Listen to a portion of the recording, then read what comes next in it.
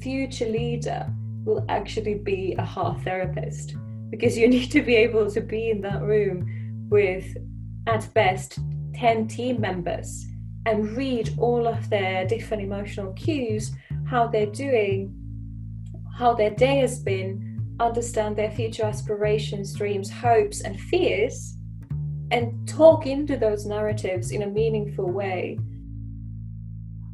Episode 37, and the watchword this week is anthropology. So why anthropology? Well, it's largely because I came across the work of Marianna Tarvainen, which puts a modern spin on something that we automatically think of as ancient or traditional. The world of work fascinates me. The people, the environment, the dynamics. We are going through the latest iteration of human evolution, and doing so through the internet, market trends, capitalism, and COVID. The dictionary defines anthropology as the study of human societies and cultures and their development. Marianna is an anthropologist who started her career in marketing.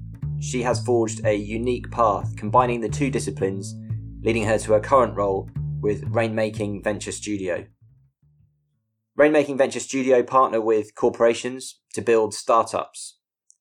Those startups are built specifically to meet evolving consumer demands, and it's a fascinating organisation, and in Marianna's own words, she had no idea that the job she is doing now would exist 2 years ago. It was great to talk to Marianna, and you can find her on LinkedIn, and please do follow the podcast on Instagram, Facebook or LinkedIn, and please do take a minute to give it a review on Apple Podcasts.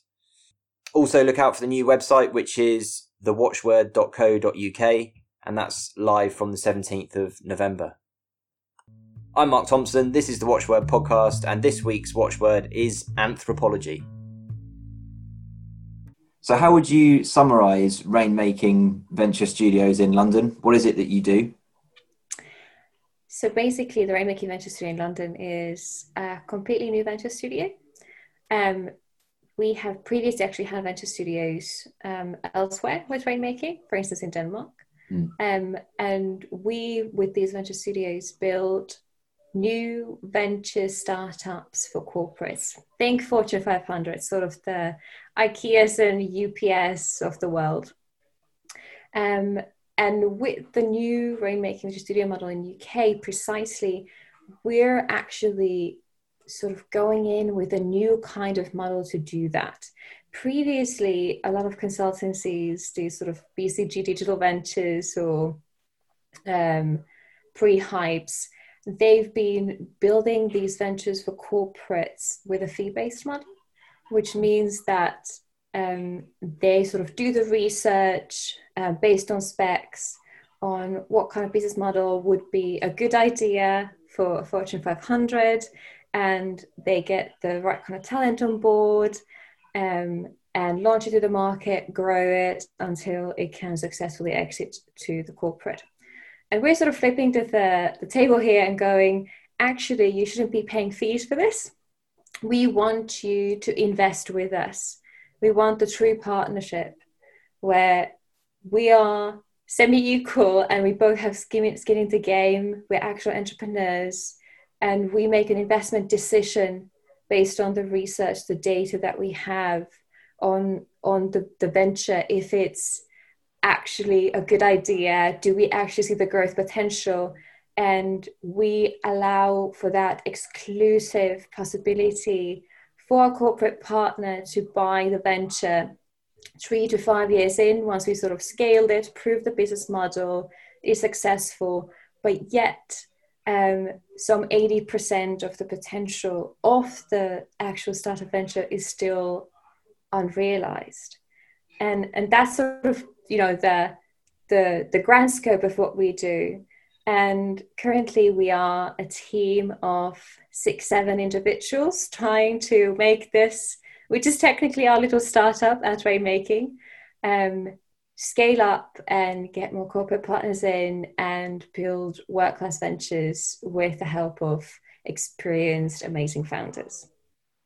So the traditional model of venture building with a corporate partner is in itself, it was new to me. It's just not something that I really spent any time thinking about before.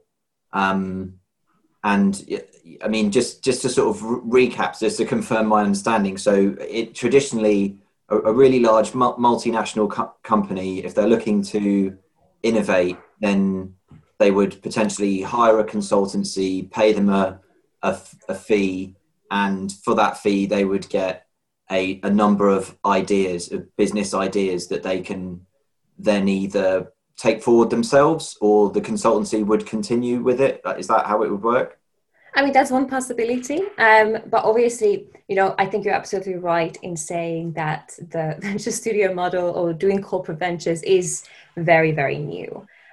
Whereas, if you would ask for corporate on how they currently innovate, I think they would start to talk about R&D and acquisitions, which is still, the standard way to go. If these corporates want to, do something new, they might look at the startups and go, who could we collaborate with? Who is already at the market that we could gobble up?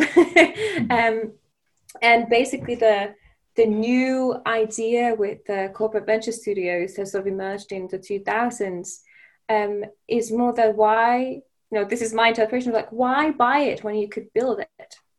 Why wait so long for the market to sort of come up with the good business ideas when you could be the one creating it? So it's like we always say that every car company wish that they built Uber. It's not like they want to just acquire it, they actually wish that they built it.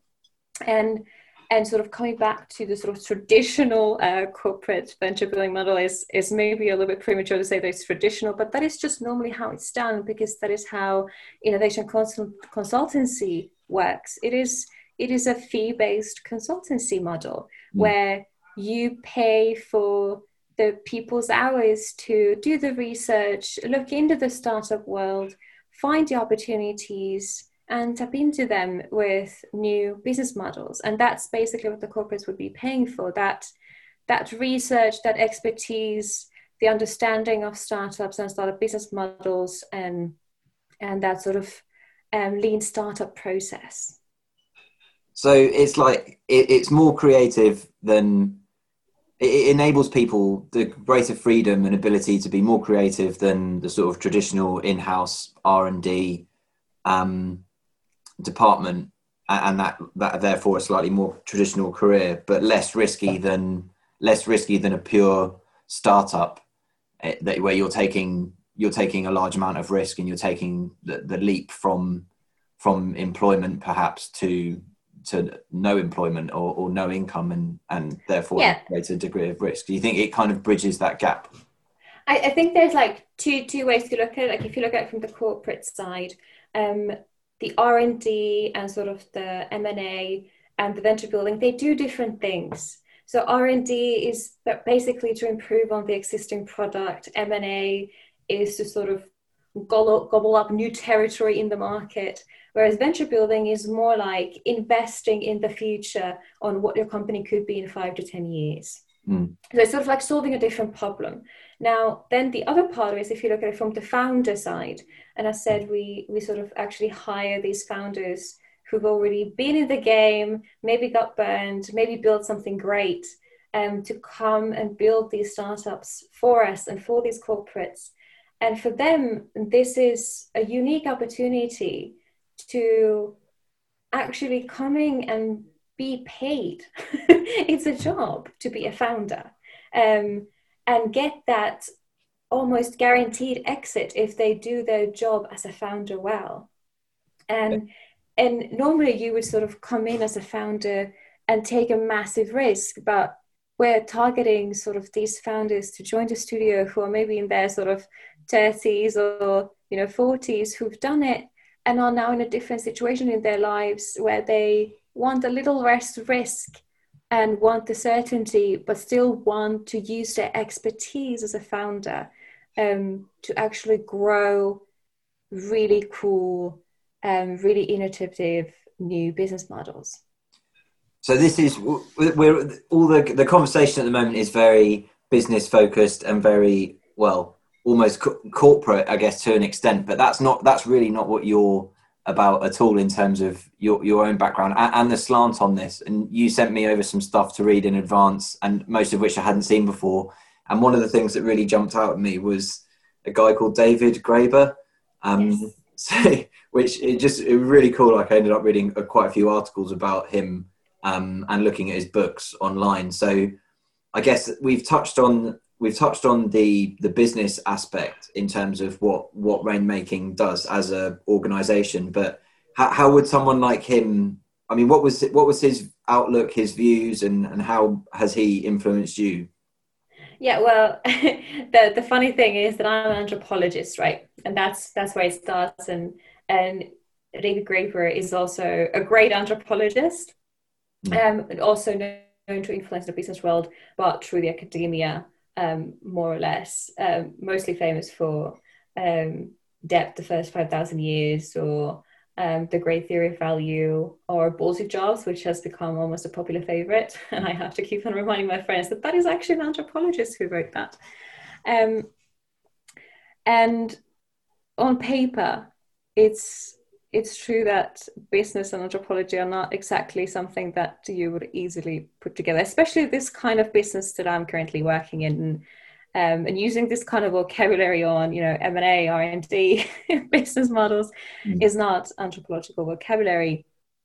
But anthropology sort of has been my gateway into it, nevertheless, as sort of an approach to looking at business as something that is people-based. And likewise, sort of why we're talking about David Graeber and why I sent his stuff to you is also because he's been such an inspiration in sort of opening up that world of understanding what does it mean that business is people-based.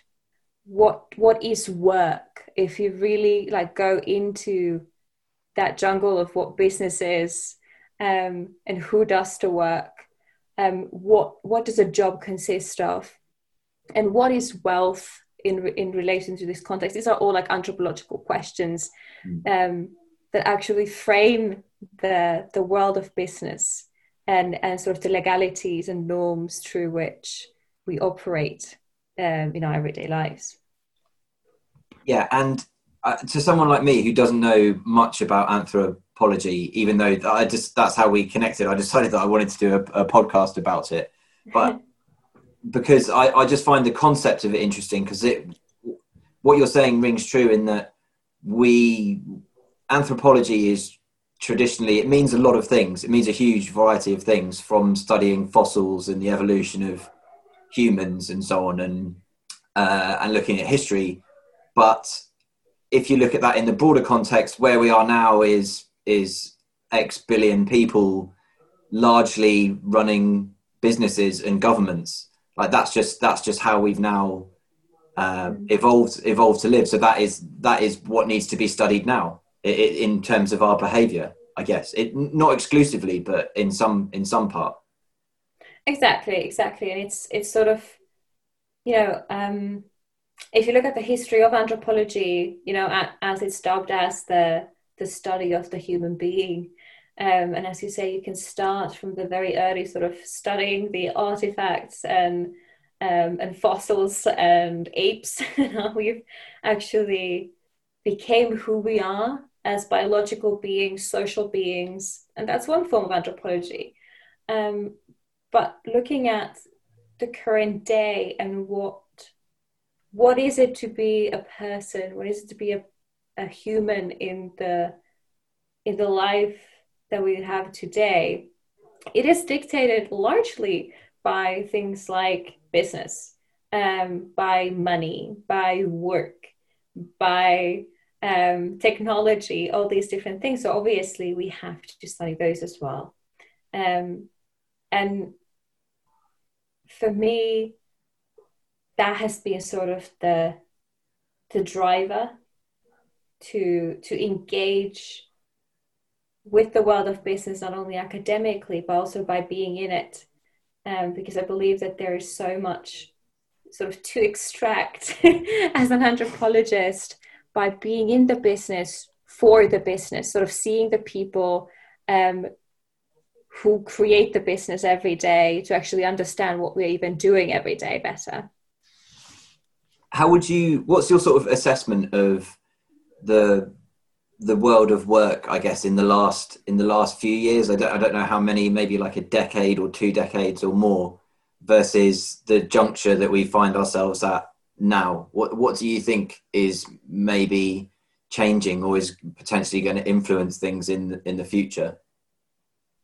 I mean, the first thing that comes to mind is that everyone keeps on right now talking about the one thing, which is the triple bottom line: people, profit, planet.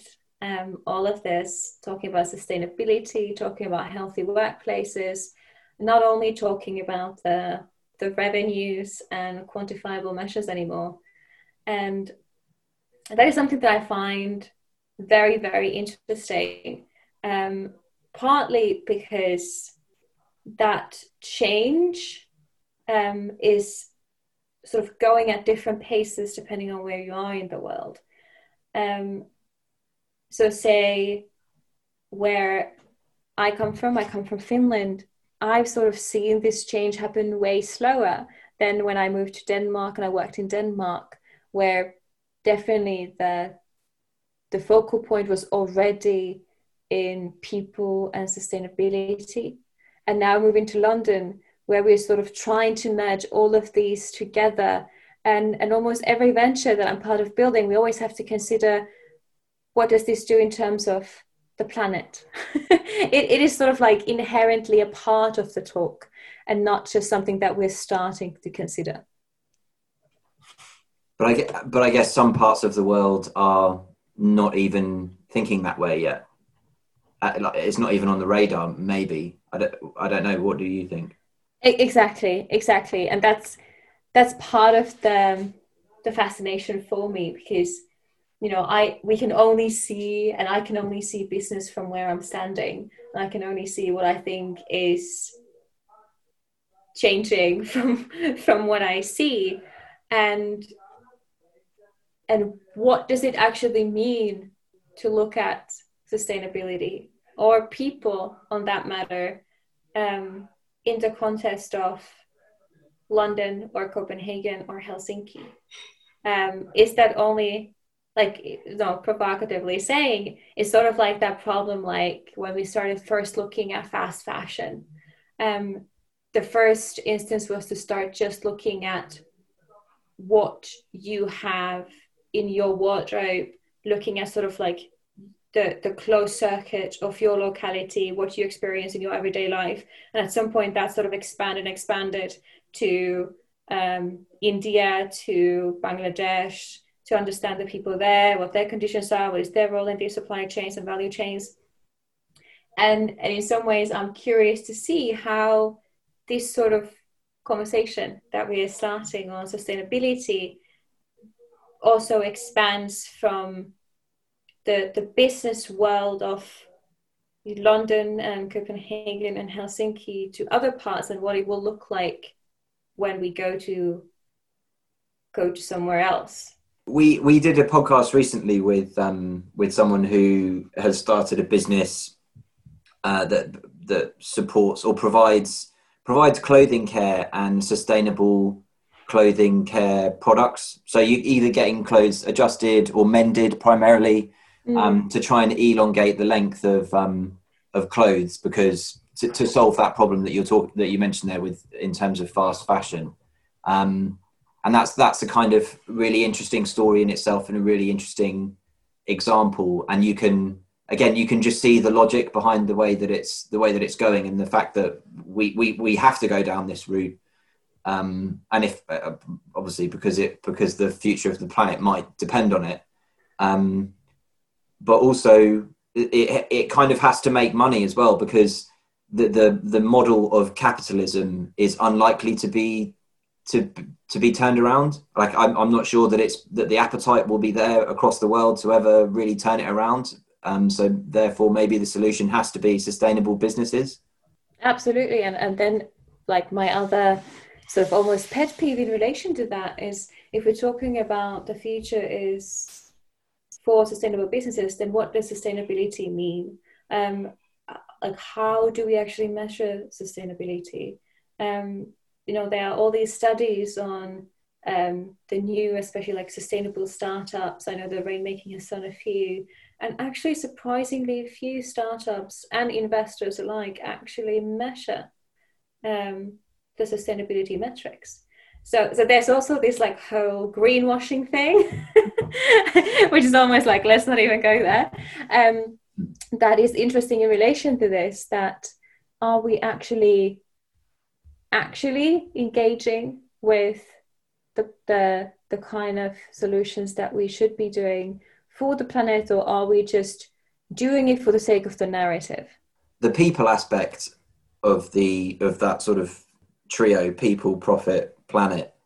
So you think that there's been a shift in the way that people relate to one another, and what I guess certainly the focus on mental health and well-being has changed in the last I don't know how many years. But where do you kind of see that in terms of the trio of importance, and how do you think that measure will change? I think in relation to the people aspect, that we've already seen quite a lot of developments, precisely as you mentioned, on the mental health, on sort of acknowledging that we do show up at work as whole people and not just the shells of ourselves that we like to present at work, or we feel like we need to. We come in with our whole lives that are influenced by our kids and families and the random people on the metro who irritate us. That's just life right now. To sort of encounter people at work also as full people. But the sort of challenge that I see moving forward is really truly understand what that means for the workplace. That the workplace is not just a place that's separate from each of our lives, but if we truly come in as who we are, and we acknowledge that people have diverse perspectives, diverse backgrounds, mental health struggles, different life situations, that's a lot of pressure actually to put on the social structure and the leadership of a workplace to be able to address every single person adequately. And in some ways, I think this is something that you can see in more and more people actually burning out, more and more people actually being stressed, because that pressure of mitigating the tension between you and who you are and how you're feeling at work versus the pressures of still being what you're expected to be, or pleasing the social structure at work and the norms and conforming, is really, really hard. Yeah, especially if there's any kind of friction maybe in the workplace, where if you've got conflicting priorities with a peer, for example, to add on top of the sort of day-to-day burden, the internal struggles that can sometimes develop in the workplace, where people, I just found it interesting. I have found it interesting myself in different workplaces, the degree to which people are open and honest about the way they feel versus when they're not. And the associated pressure that builds sort of collectively and individually. But A, you're going to make less progress, and B, it puts more pressure on everyone involved. Exactly, and that sort of like leads me to my sort of topic of interest, which is sort of what I would anthropologically call the emotional labor at work. And I don't only mean the emotional labor involved in sort of disguising how you feel or managing if you're angry or sad, but just the emotional labor that comes with also processing how other people are feeling. Those days when you come in the office and your boss just seems very pissed off and you really don't know why. And suddenly you just have to make like this whole like mental bodily gymnastics in yourself to be like, it's not about me, it's about something else. Maybe I should ask, maybe I shouldn't ask. And you have like a full internal dialogue going on. trying to figure out what is the right thing to do.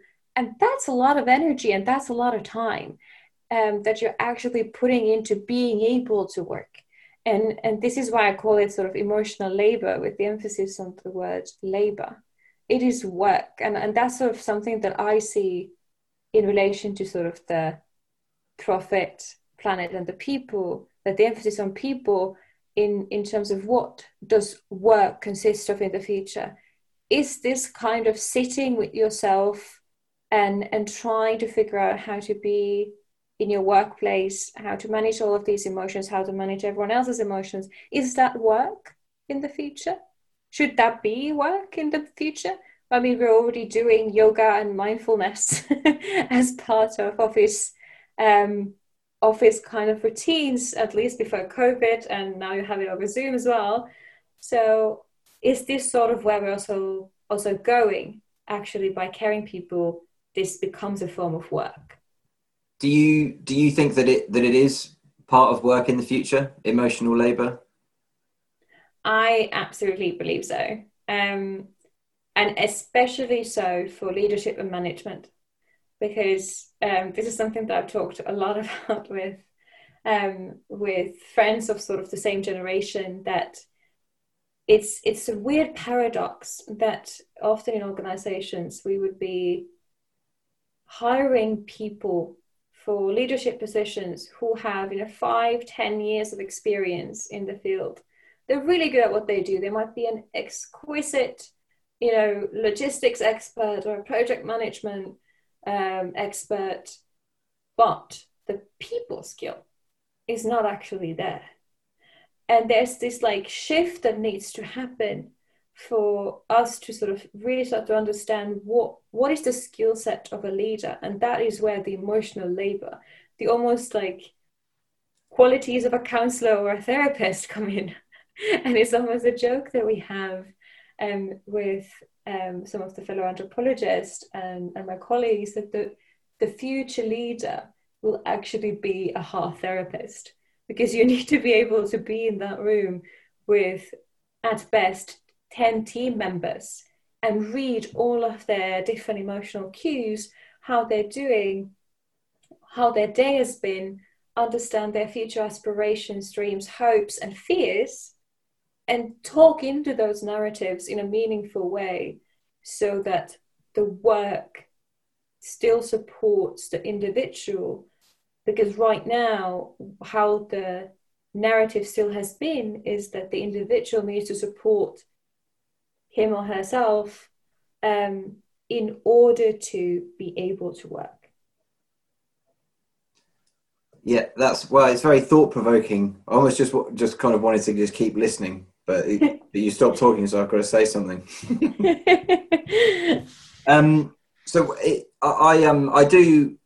I completely agree. I find it really, really interesting, and I guess it makes you reflect on what good leaders you've had in your career and what they did to create that positive work environment and to get people moving in the same direction and that kind of thing. So do you think you could be specific in terms of the skill set and the attributes and how they could be developed in people to achieve that better? I think some of the things that come to mind on top of head, at the risk of all of this obviously sounding very fluffy, because soft skills often just come across as very fluffy, is the ability to talk about when you need to talk about yourself. So it's sort of in counseling practice, I'm also studying counseling on the side, so part is coming there.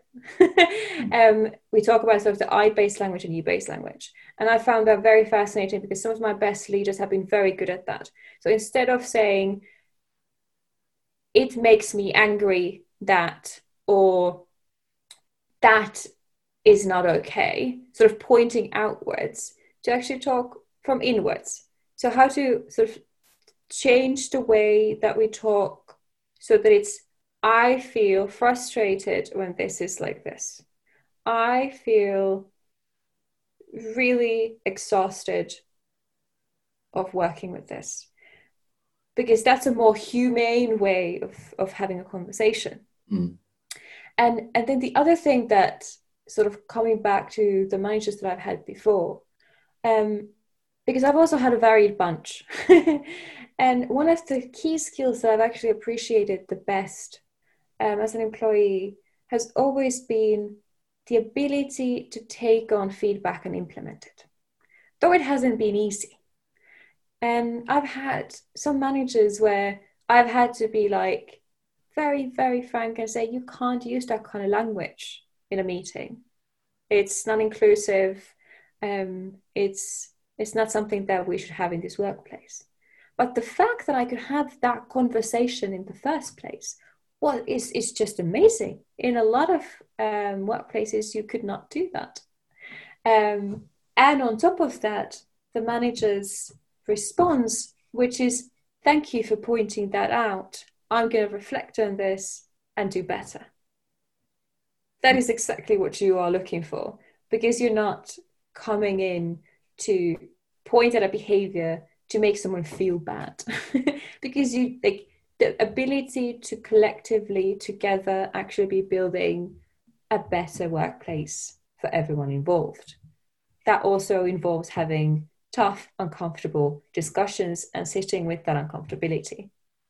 I think, again, it makes you think. These kind of conversations always make you think back to different people and different organisations that you've worked with. And I spent 7 years in the military, and people have a particular viewpoint about the style of leadership, communication, or management in the military, which is actually contrary to my experience for the most part. For the vast majority of teams that you work in, generally they're actually more open, more honest, more direct in their communication in a sort of constructive and non-emotional way that actually leads to more effective teams. Not completely. There's obviously it's not perfect by any stretch. Whereas I noticed in the civilian world, more often people don't want to give that feedback that you mentioned. Mm. Like you say, it's great that you were in a position and you felt comfortable to say that, because a lot of the time people don't, and so the status quo continues. And then you kind of think, well, the person who then isn't getting the feedback, how are they developing then? They, even if it doesn't matter how much experience they have, if they're not getting the feedback on their own performance, then if something's not going quite right and people are scared to speak up, then how are they going to develop? Absolutely. And maybe sort of circling from this back to also what we talked about, sort of the profit and planet and the people again. I've had actually once a very funky conversation with one of my managers where I tried to explain what is the difference between managing resources and managing people. Mm. And for them, this was a completely uncomprehendable division, that there would be a difference. And I think it says a lot about the way that we are still accustomed to looking at people in organizations as resources, that we just give them tasks as if they were little machining parts, very sort of scientific management-y kind of style, and they'll return with the output. But that is not how social machines work. That is not how a machine that constitutes of people work, because those parts will have emotions and they will have days when they're not working as fast as the other days. And some days they are missing a piece, and some days they just look very different. And that's why there's a certain art, I believe, to managing people, not as resources, but as people. Without a doubt. And I think just going back to that same kind of comparison between the military and the civilian world, one of the reasons, sort of having reflected on it now, having left the military, one of the reasons that I think people in the military can become. So I worked with some outstanding leaders. I think it's because it's going through the training or the experiences that they have.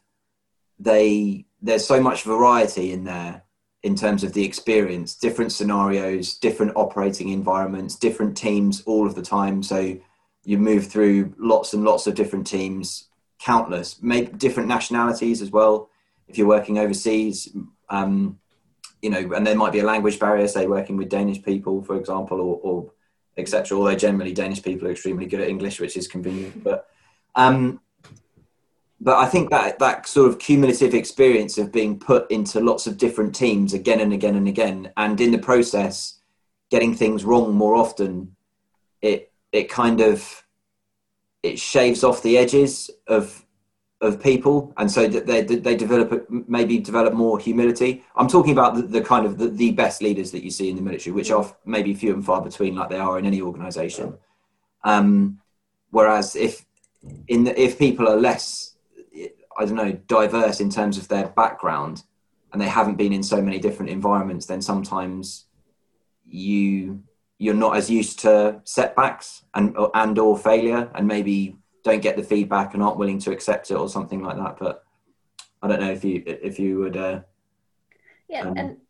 And something that obviously comes to mind of this is trust, and how much of it is down to trust, because that's one of the basic human needs in order to be able to fail, is to trust the people you're failing with.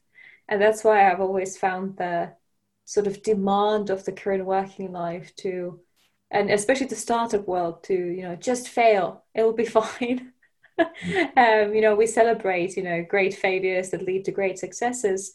But we rarely talk about how much trust being able to fail actually takes from the people that you're failing with, or you feel like you're failing towards, be it your management or your family or your co-founder. There's so much trust that needs to be cultivated. It doesn't just happen by snapping your fingers. And that's something that I've also looked at in our small startup team at the Rainmaker Venture Studio, that it takes so much work, especially now that we're all in sort of COVID remote situations, to find these little spaces where we actually have meaningful conversations to cultivate that trust in each other and with each other, so that in our next endeavor, kind of like you with the army, when we build our next startup, which could be anything in another industry, we are actually willing to fail with each other because we know that it's going to be okay. Yeah, and in the process be kind of open and honest about it. Absolutely. Absolutely. And sort of show that vulnerability of being insecure, being frustrated, and all that sort of messiness of human experience that comes with it. So you haven't always been as clear about what you wanted to do, have you? Your journey's been an interesting one, of lots of different countries and different choices. It's kind of evolved, but I guess the two themes that have emerged as kind of anthropology and marketing, which, as we kind of covered, there is a degree of correlation. So, but how did you come to settle on this path, if you think you even have settled on a path yet? Yeah, I was just going to comment that I'm not entirely sure that I'm settled. Yeah. Maybe it comes as an occupational hazard, that when you are sort of in the world as an anthropologist, you're always fascinated with new things. Right. Part of the reason why the current job really works for me, because I get to change protocol every 6 weeks and dive into something completely foreign and new. But coming here has definitely been a journey. And I think for me, the crucial sort of message on that is that life is messy. And for me, it has been very messy. And it's not like I decided when I was 16 or 19 or whatever that I'm just going to become an anthropologist. No, better yet, I'm going to become a business anthropologist. I didn't even know that existed.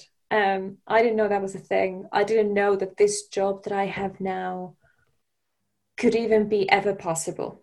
I didn't know that this would be possible even 2 years ago.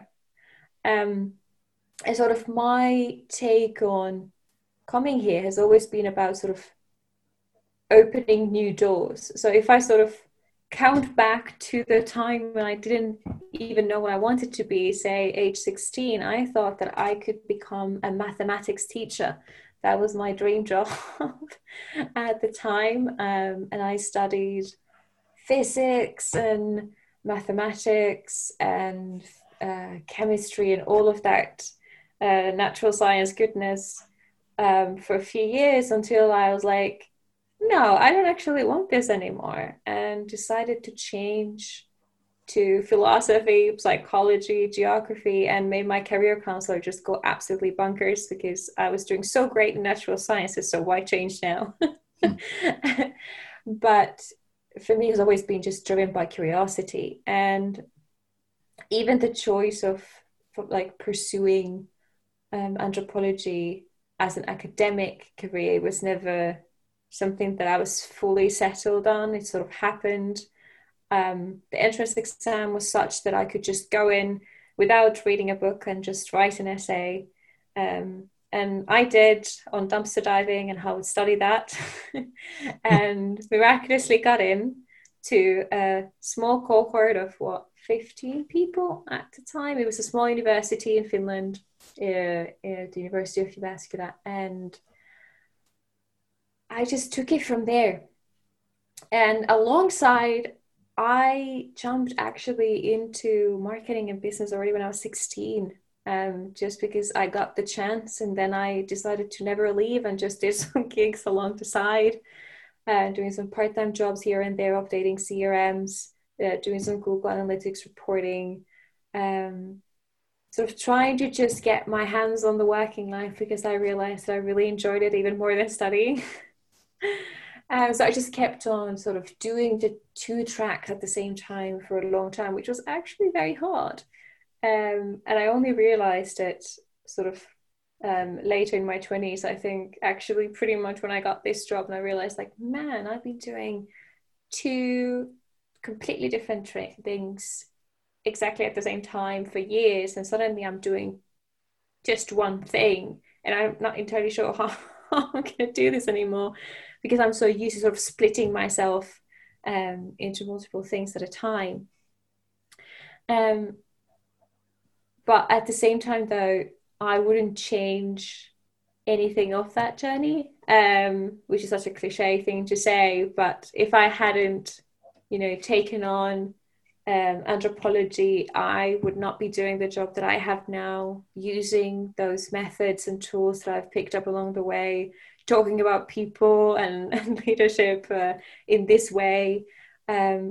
Or equally so, if I hadn't sort of jumped in the business world at such a young age, I wouldn't have learned my way around these tools like Google Analytics, or got fascinated with content marketing and just kept on going so that I could understand business in order to be in this job now or wherever I'm going in the next 5-10 years. So there's a lot of things that I've like jotted down whilst you're talking, but I mean one of them being like the reason that it's great to talk to you and to hear about both rainmaking and your kind of journey is something you said. It was that you had no idea 2 years ago that the job that you're doing now even existed or would exist, and that's what that's kind of like why the podcast exists, because it's to try and provide that kind of broad spectrum of different stories and different options, because I think there are, certainly in my experience, it's quite difficult to find, identify or access like these interesting jobs or ventures, etc. And most people end up, we're all victims of circumstance, aren't we, to differing degrees. So it's pretty cool to hear that you're however many years into your career, and only 2 years ago you had no idea that the job that you're doing now even existed. So that's like that's great, and hopefully that might help people and people might find it interesting. That I guess one thing that comes to mind is how is rainmaking tying those things together? Like, is it data driven?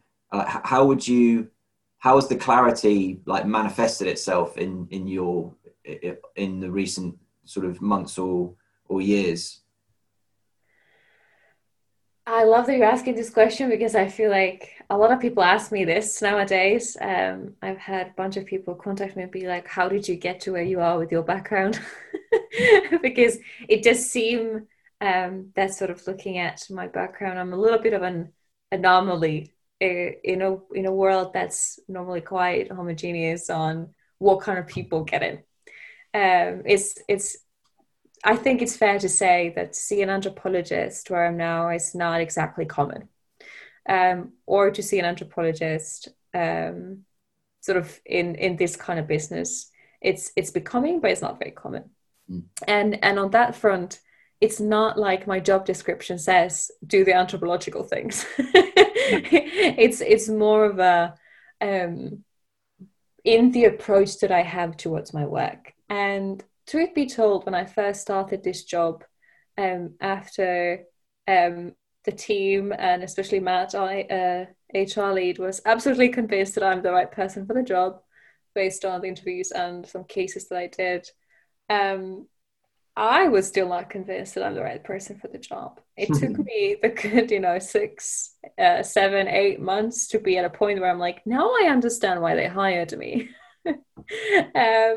Now I understand that what you need in this job is that sort of the financial mathematical rigor, but you don't need to sort of know everything yet. It's enough that I have certain potential in order to grow into some aspects of my job, especially on that side that I haven't studied. It would be a different thing if I came from a heavy financial economy background. But I don't. So that means that there's some room to grow for me. And that's great. But what I just need to have is sort of that, good head calculus kind of background that I can then just draw upon for those things when we're doing financial modeling or market sizing or figuring out percentages and all that stuff. So luckily I wanted to be a maths teacher at some point. Now it's really paying off. And then from the anthropological side, it's in some ways reductionistic to say that I do market research for a job. So yeah, research, then, I get to use the anthropological methods. Yes, but kind of no, because obviously a lot of my job is still desktop research.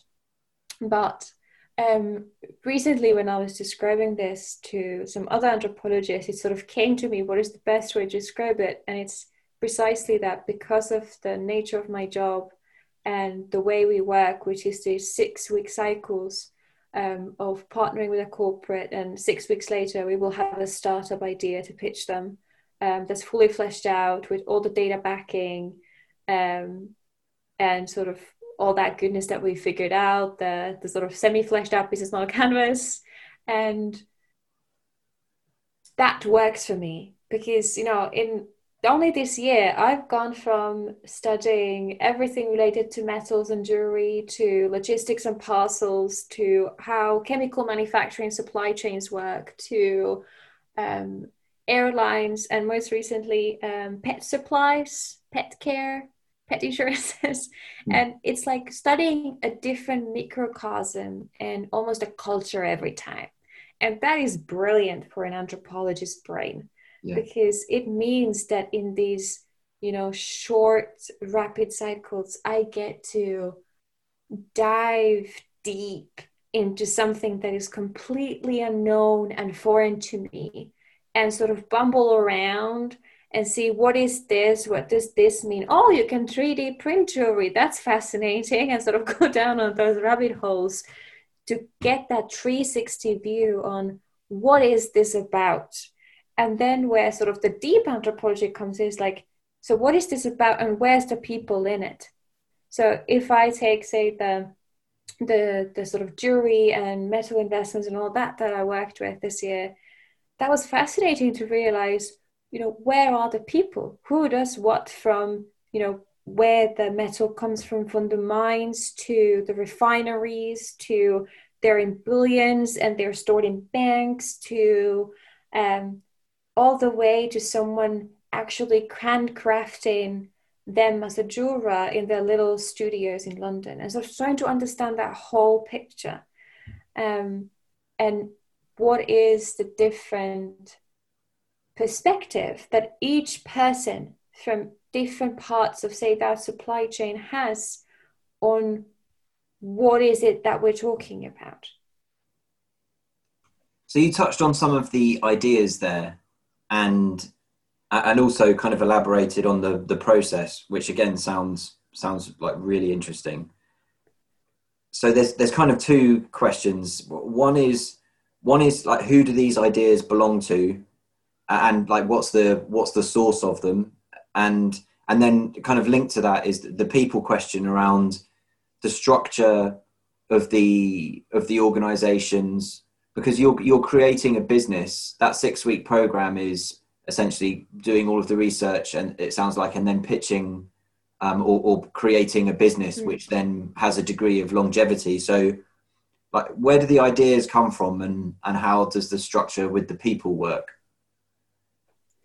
So where the ideas come from is such a wonderful question, because I'm just gonna fully put the cat on the table because so many people talk about sort of venture studios with sort of the rocket internet kind of model. I don't know if you are familiar with that, but basically that, you just take successes from say other markets, China, so forth, and then you just adapt them and bring them to market in Europe. And truth be told, that is what a lot of venture builders do as well, because if it's a good idea and if you can adapt it, then why not? So obviously there's a lot of startup benchmarking that goes on in our line of work, because we want to bring these corporates validated business models. We know that these startups will work, which means that someone somewhere out there has done something like this before, and we know that the mechanics work. We know that the customer segment is interested. We know that the value proposition is solid, and that's sort of one part of it.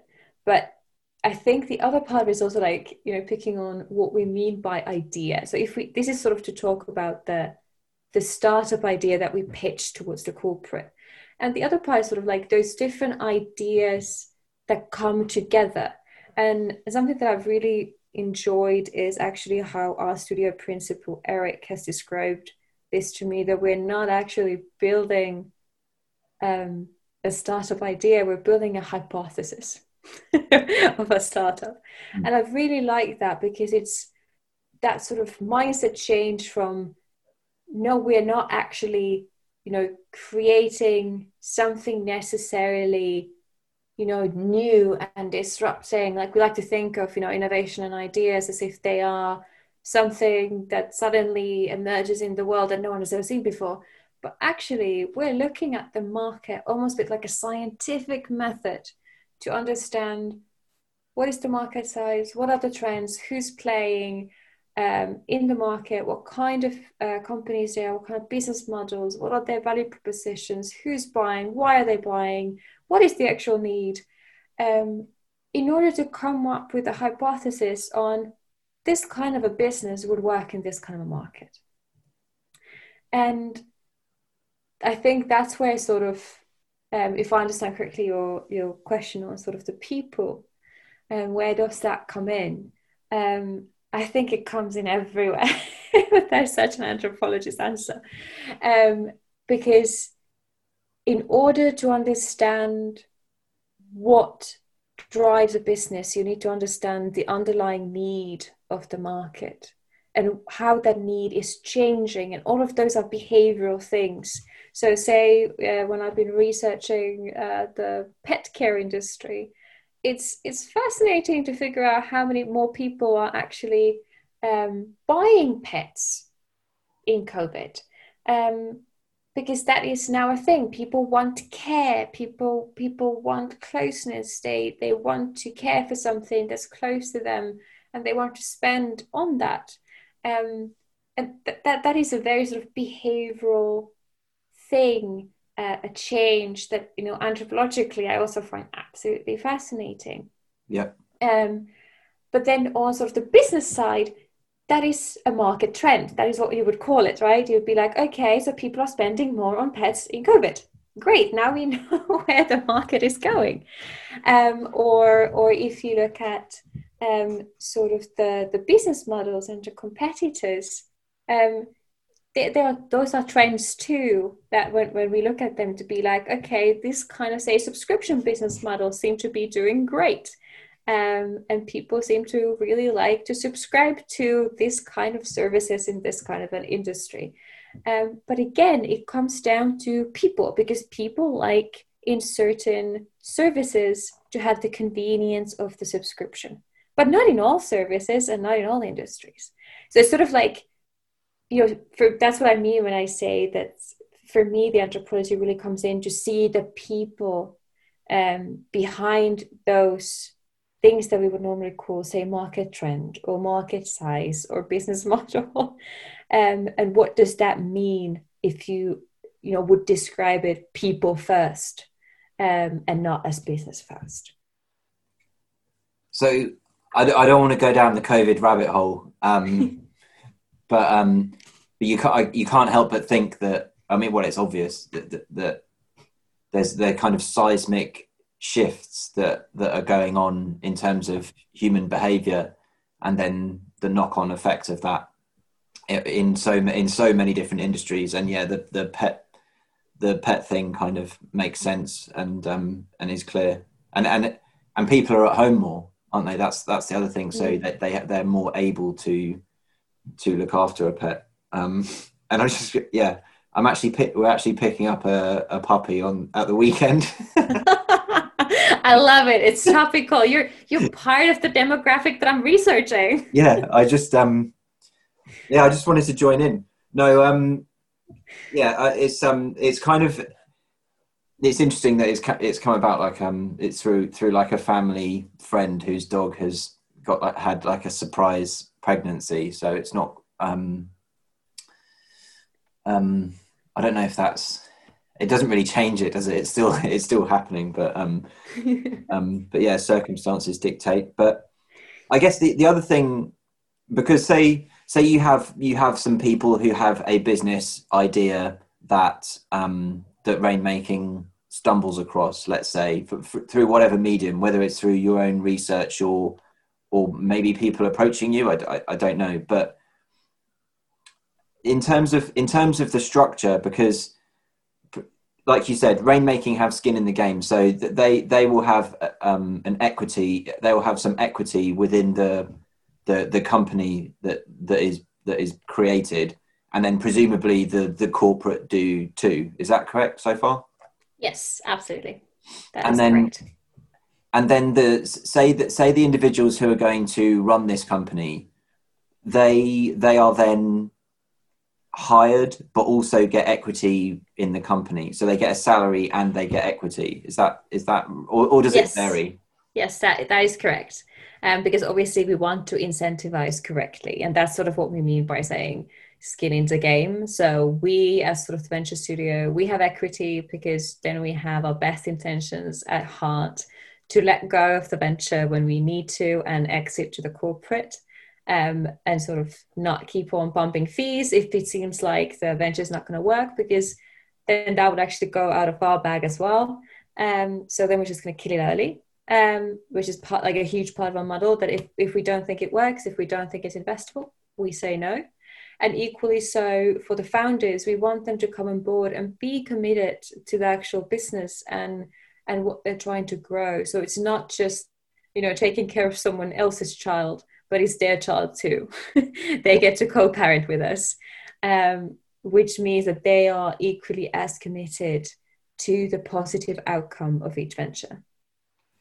So why would this is like really fascinating, by the way, it's so interesting, but why would those two individuals, let's say, I've decided there are two of them, I don't know why, but what's I guess the benefit of them going down that route is that is that you guys have a team and therefore a kind of expertise, and then the corporate has the horsepower, I guess, to make that organization bigger than it would be if they just sourced financing themselves, for example. Is that generally I'm trying to work out why people would do that as opposed to going down an alternative route where they might retain more equity and just raise finance. Well, basically, I would say it comes down to a few things. One of them is that what is exceptional in doing a corporate venture is that you get to play with the big corporates, which means that the startups we build are based on a deep partnership with one of the Fortune 500s from the get-go. We get to tap into what we call the unfair advantages. So that might be the data assets, warehousing, they might have massive fleets, they might have manufacturing power, whatever that is, that will be sort of a shared asset in some ways towards the startup venture from the get-go, which enables it to grow faster and reach more success in the market. This is sort of the hypothesis we're playing with. And that's a unique kind of proposition for a founder to engage in, instead of, building their own startup from the ground. The other thing is, with this kind of model that we're working with, the startups that the founders join will basically have a guaranteed investment trajectory. They don't need to engage with the hard game of trying to raise money for their venture. They get to focus on being a founder and making the right business decisions for the venture as the founder. And that's it. That's the job. Because with this setup, we already know that the corporate is invested, and better yet, the corporate wants us to exit because the corporate wants to own the whole startup venture at the end of 3, 4, 5 years, so that they can grow it themselves. So that's a guaranteed exit for a founder who's joining in 3 to 5 years, with guaranteed equity, and basically they get to do what they like to do. Yeah, it's fantastic. It's so interesting, and these conversations like this are really the reason I started the podcast, because I don't know where else you go to hear. I mean, nowadays, where do you go to hear this kind of story, or these kind of organizations and why they exist and how they function? Nowadays, it is through podcasts. Absolutely.